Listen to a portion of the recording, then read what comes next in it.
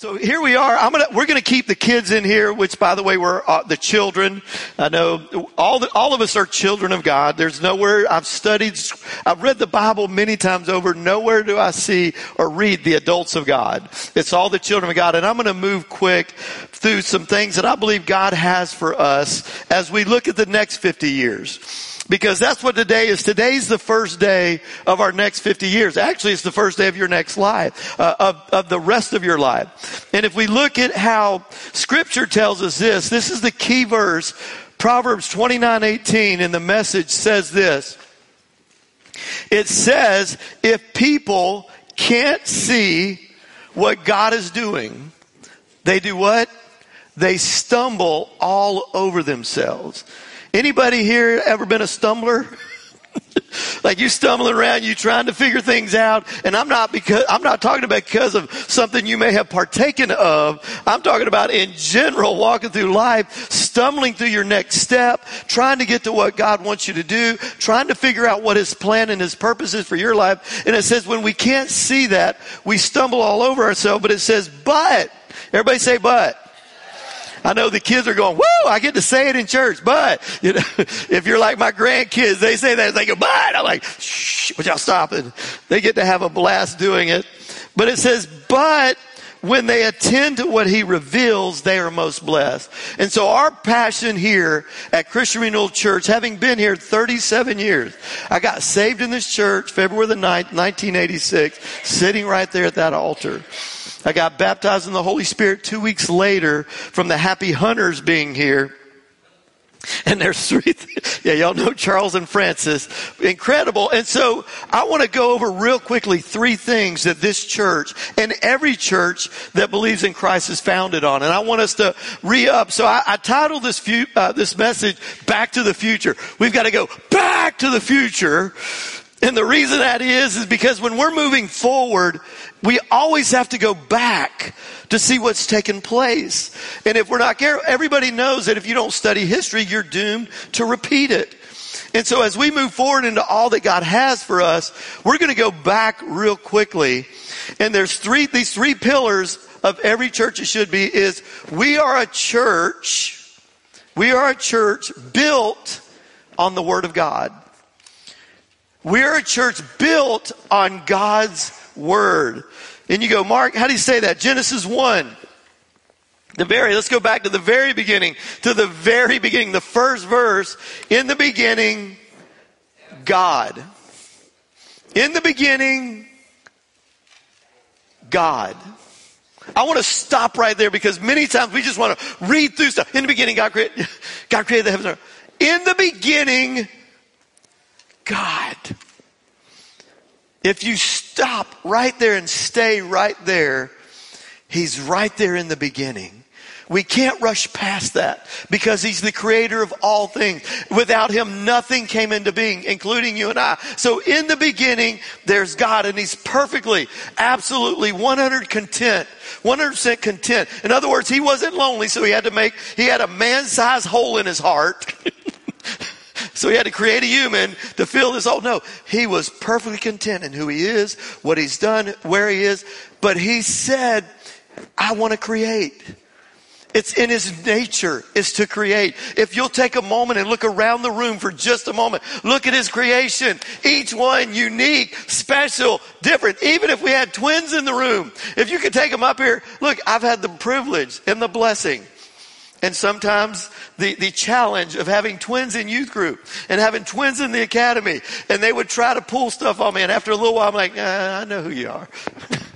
I know exactly who you are. And so any twins, you go, wow.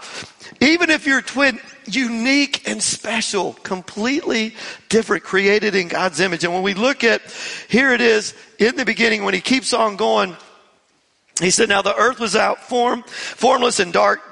Empty darkness was over the surface of the deep, and the Spirit of God was hovering over the waters.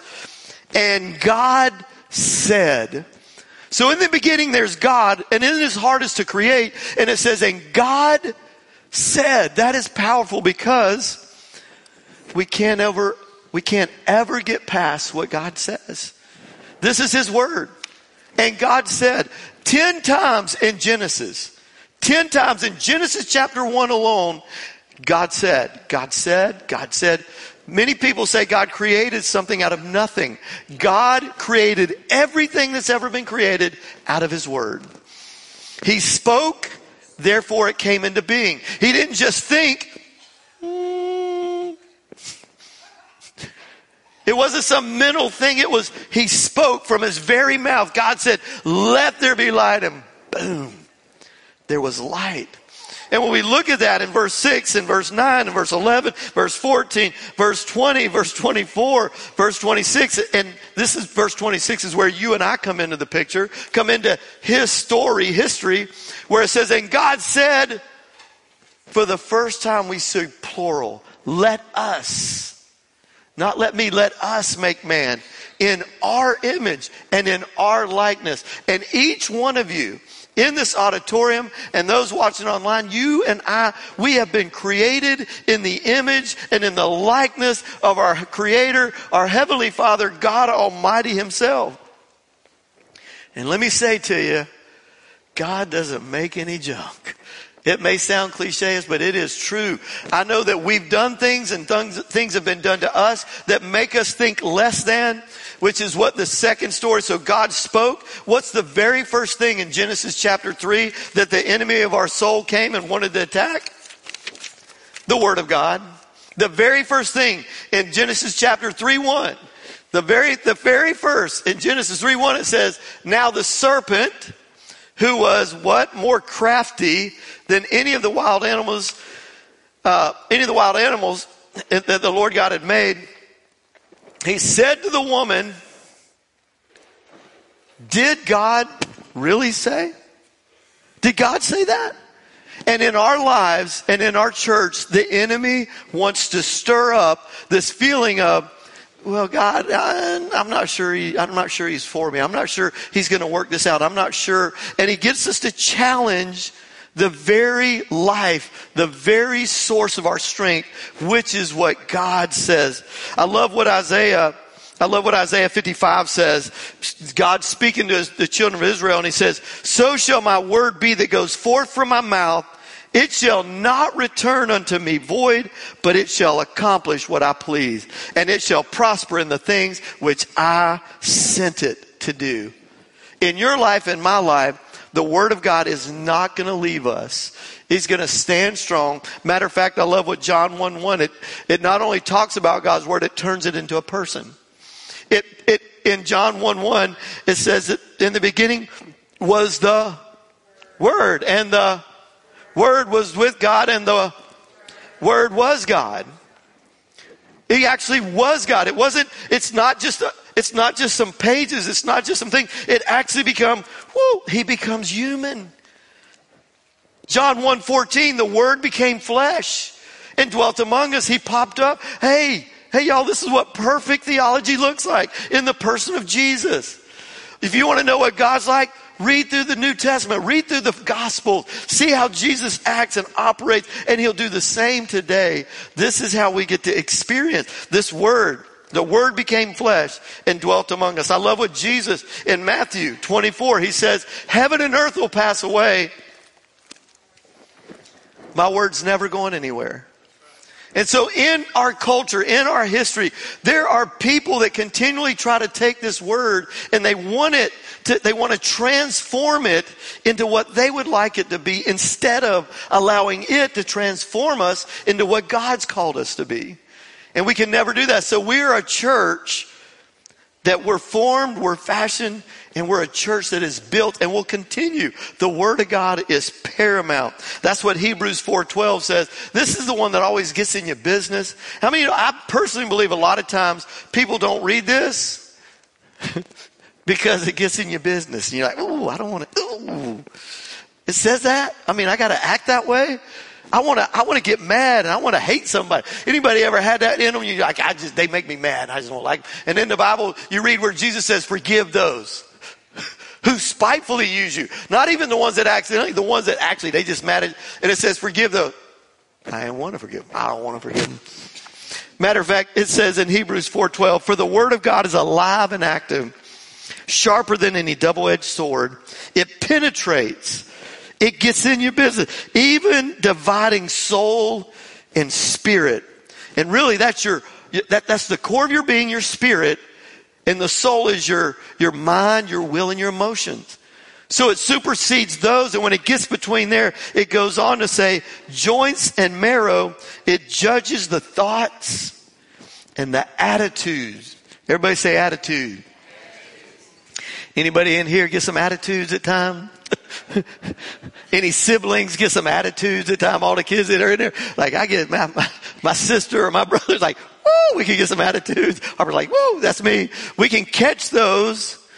And this gets in there and it messes with your business. It gets into that attitude, how we operate, what we think, and it causes us to think, man, I want to be like Jesus. And the only way we can do that as an individual, as a family, and as a church is allowing the Word of God to be paramount. Second thing, real quickly, the number two is, first is the Word of God, it's paramount. Second is we are a church built to worship God. We talking this morning, worship was good. But how many of you know it's not just simply singing? Worship has so much more. Now, I'm thankful for singing. Don't get me wrong. There's a story in the Old Testament about this king that's named Jehoshaphat. Y'all go ahead and figure that one. I mean, coming up with a name for that one. Looking at their son saying, I think I'm going to call you Jehoshaphat. Jehoshaphat, the king, I figured he's a little chunky little baby. That's all I figured. But anyhow, some of y'all were thinking, I went ahead and said it. It's like we calling him Jehoshaphat. Here's this king. And he's got this army that's coming up against him. It's found in 2 Chronicles. We're not going to turn there. I'm just going to read a couple verses. But he's got this army that's coming up against him. And it's battle. It's like, oh goodness, things are coming at him. And this isn't just feelings or opinions. This is real live army. Moabites and the Mosquitobites and the Terabites and all the rest of them. They're coming at him. And he's for real. And he's like, what do we do? He begins to pray. And the word of the Lord came to him through Jehaziel, son of Zechariah, son of Benaiah and Zeel. And he tells him, he said, listen, King Jehoshaphat and all who live in Judah and Jerusalem, this is what the Lord says to you. Do not be afraid. If there's one thing that's happened in our society this day, is fear reeks and has risen up to the point to where somehow God is not able, and if we're not careful, what happens is we look at culture, we look at the circumstance, we look at the situation, and fear comes all over us. It's somehow God is not going to come through for us. And when he says, do not be afraid or discouraged because of this vast army, for the battle is not yours. Can I challenge you again just for a moment? We're built on the word, and this is the word of the Lord, the written and the prophetic word. This is the prophetic word to the children of Israel. The battle, everybody say this with me, the battle is not mine. It belongs to the Lord. Whatever battle you're going through, whether it's loneliness, whether it's a battle of a personal issue that's going on, it's whether it's a hurt or a habit or a hang up, whatever you're battling, whatever you're going through, do not take it on as it's mine. I gotta. Get the I out of it. The battle belongs to God. Surrender and submit to Him. Say, Lord, I don't know how you're going to work this out. I'm not even sure how at all, but Lord, it's yours. I give it to you. This is too much for me. I can't do it. Matter of fact, as they did that, they began to pray. And of course, King Jehoshaphat brings them about. And this was his plan to do battle. Verse 20, we're going to skip down. Early in the morning, they left for the desert of Tekoa. As they set out, Jehoshaphat stood and said, listen to me, Judah and the people of Jerusalem, and to Christian Renewal Church and the people that are watching online. Have faith in the Lord your God, and you will be upheld. Have faith in his prophets and you will be successful. And it says, after counseling the people, Jehoshaphat appointed men to sing to the Lord and to praise him for the splendor of his holiness. And they went out ahead of the army saying, this is what they went out saying. Their battle's sitting right there. There's real live armies, real live soldiers that are trying to kill them, spears and swords. Give thanks to the Lord, for his love endures forever. When you're going through something, let's be honest. Have you ever been the person, God doesn't love me, he's forgotten me, there's no hope, there's no help? And it's usually based on facts. Because the fact is, we've done things to ourselves and to others that we know why we don't deserve for God to do something for us. But how many know God's word and worship transcends that, and it goes far beyond that? Because remember, the battle's not mine. The battle belongs to the Lord. And we were sitting there and he says, hey, that give thanks to the Lord, because why? His love endures forever. So when you're beating yourself up and you're calling yourself names and you can't get it right and you're just still, you're still mixing it up, and hey, no. His love endures forever. He's not going to change. He's not going to change. He is committed to you. I'm going to go ahead and tell you, he loves you. Like I said, when he said, I'm desperate for you, he is so desperate, he would give his only son. There was nothing he would not hold back from you and hold back from me to say, I want you to have it all. I'll give you my best, and I'm not going to give you a portion. I'll give it all so that we can have it all. And that's what it says, verse 22, as they began to sing. As they began to sing and praise, the Lord set ambushes against the men of the Ammonites and the Moabites and all that, you got it, invading Judah, and they were defeated. Worship is key. That's part of singing, but also there's a part of worship where it's my commitment to Christ. I love what John 4:23, talking to the woman at the well, Jesus is getting her out of herself. A woman that had been married 5 times, living with the guy, Jesus calls her out on it, and she's talking about worship, and Jesus is telling her, hey, look, lets her know that, hey, I'm not calling you out for your sake. I'm calling you out of what you've been in and what's been in you. And he looks and he says, yet a time is coming and has now come when the true worshipers will worship the Father in spirit and in truth, for they are the kind of worshipers the Father seeks. That says, whatever your truth, whatever your word says, Lord, I am standing. Worship means literally the bowing of the knee. And I just want to tell everybody in this auditorium and those online, you're going to bow to something. It's our nature. You're going to bow to fear. You're going to bow to circumstances. You're going to bow to people. They're like, you get threatened, you get overwhelmed. There's a bowing that takes place. Worship says, I'm not bowing to anything or anybody else. Lord, I'm bowing to you. You're my hope. You're my help. You're my strength. You're my refuge. You're my redeemer. You're my renewer. We bow our knee to no other but him. And I love what Romans 12:1-2 in the Message says. Here, you want to know what worship looks like. It says, so here's what I want you to do. God helping you. Take your everyday, ordinary life. You're sleeping, eating, going to work, and walking around life, and place it before God as an offering. Embracing what God does for you is the best thing you can do for him.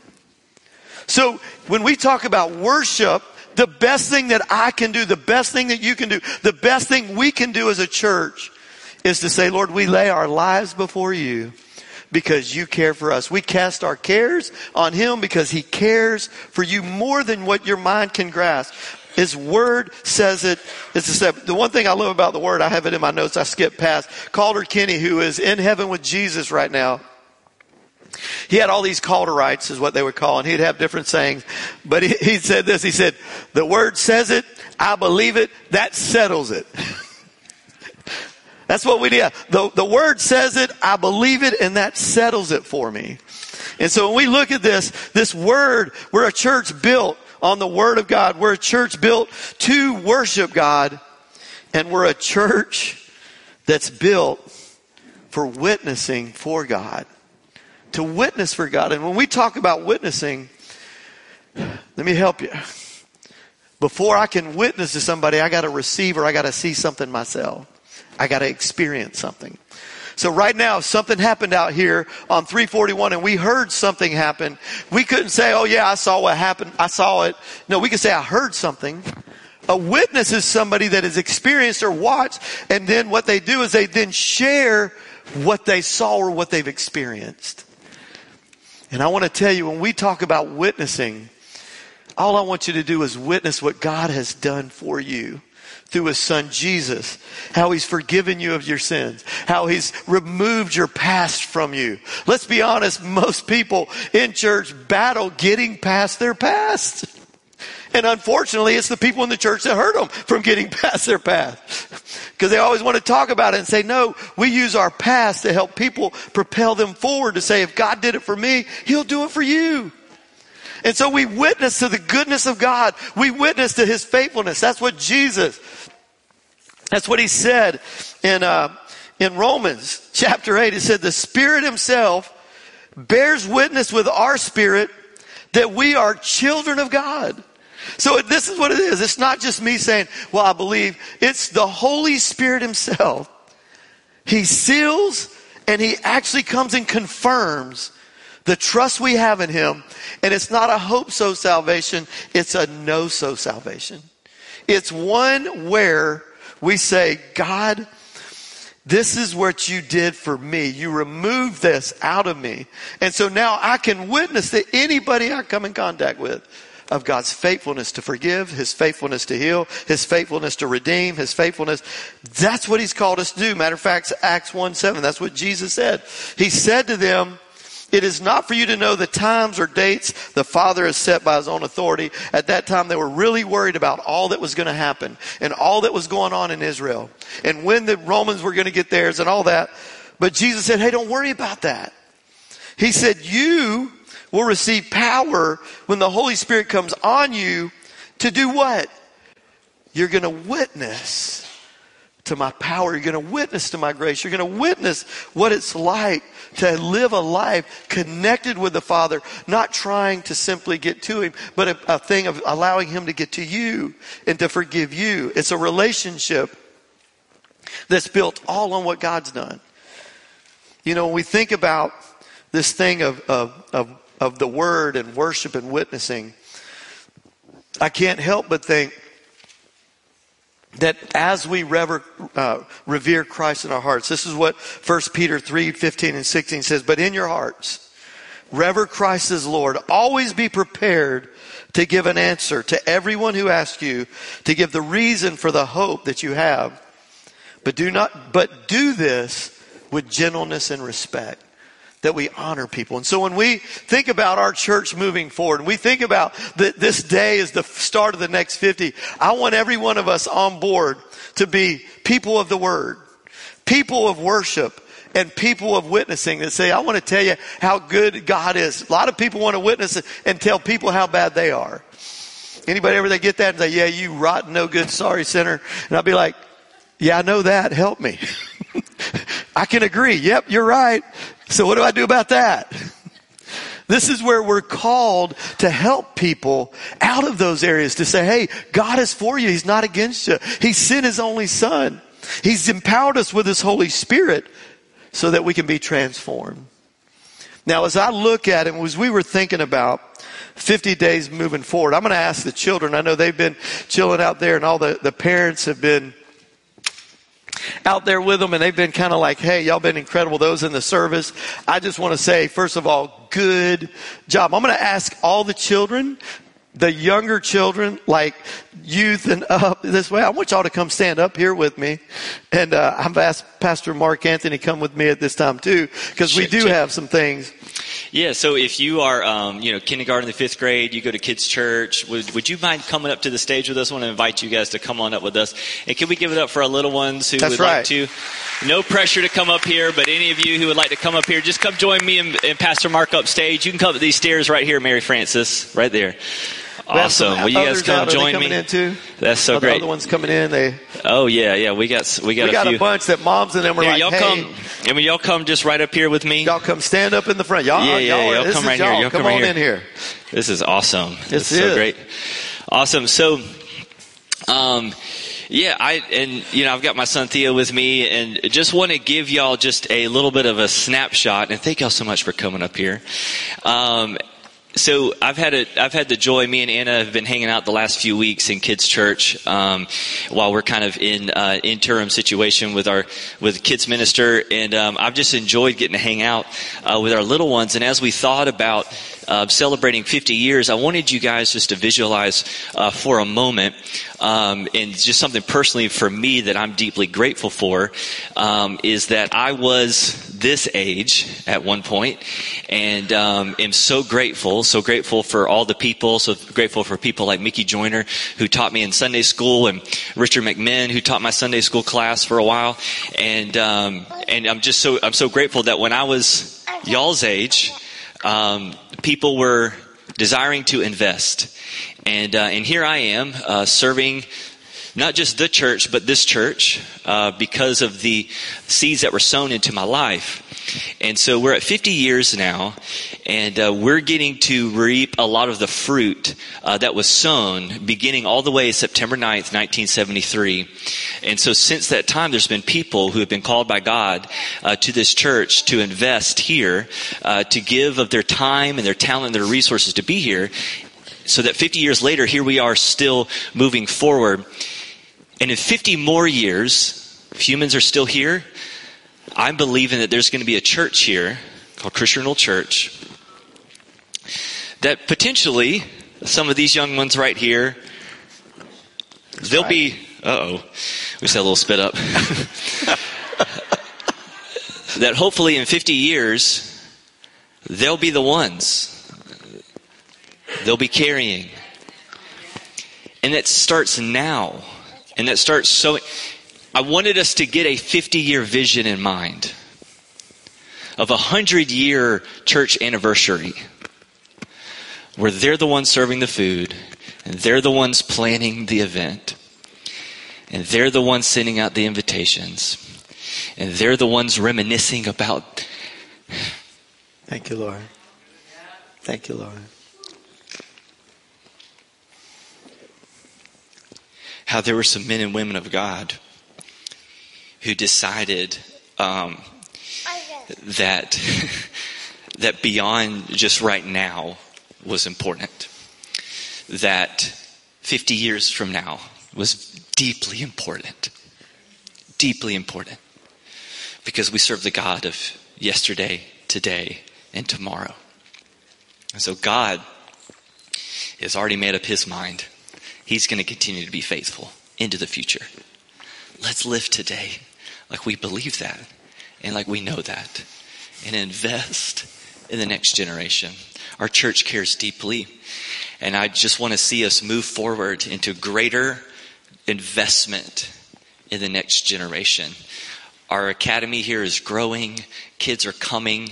We're next month baptizing a middle schooler and a high schooler from the academy, all through the work of our chapel services here. And it's just incredible. And I celebrate that. And I can't wait to share with you guys the photos and the videos that come from that. So I wanted us to get a vision of that. I want us to grab a hold of that. So thank y'all so much for coming and standing up here with me.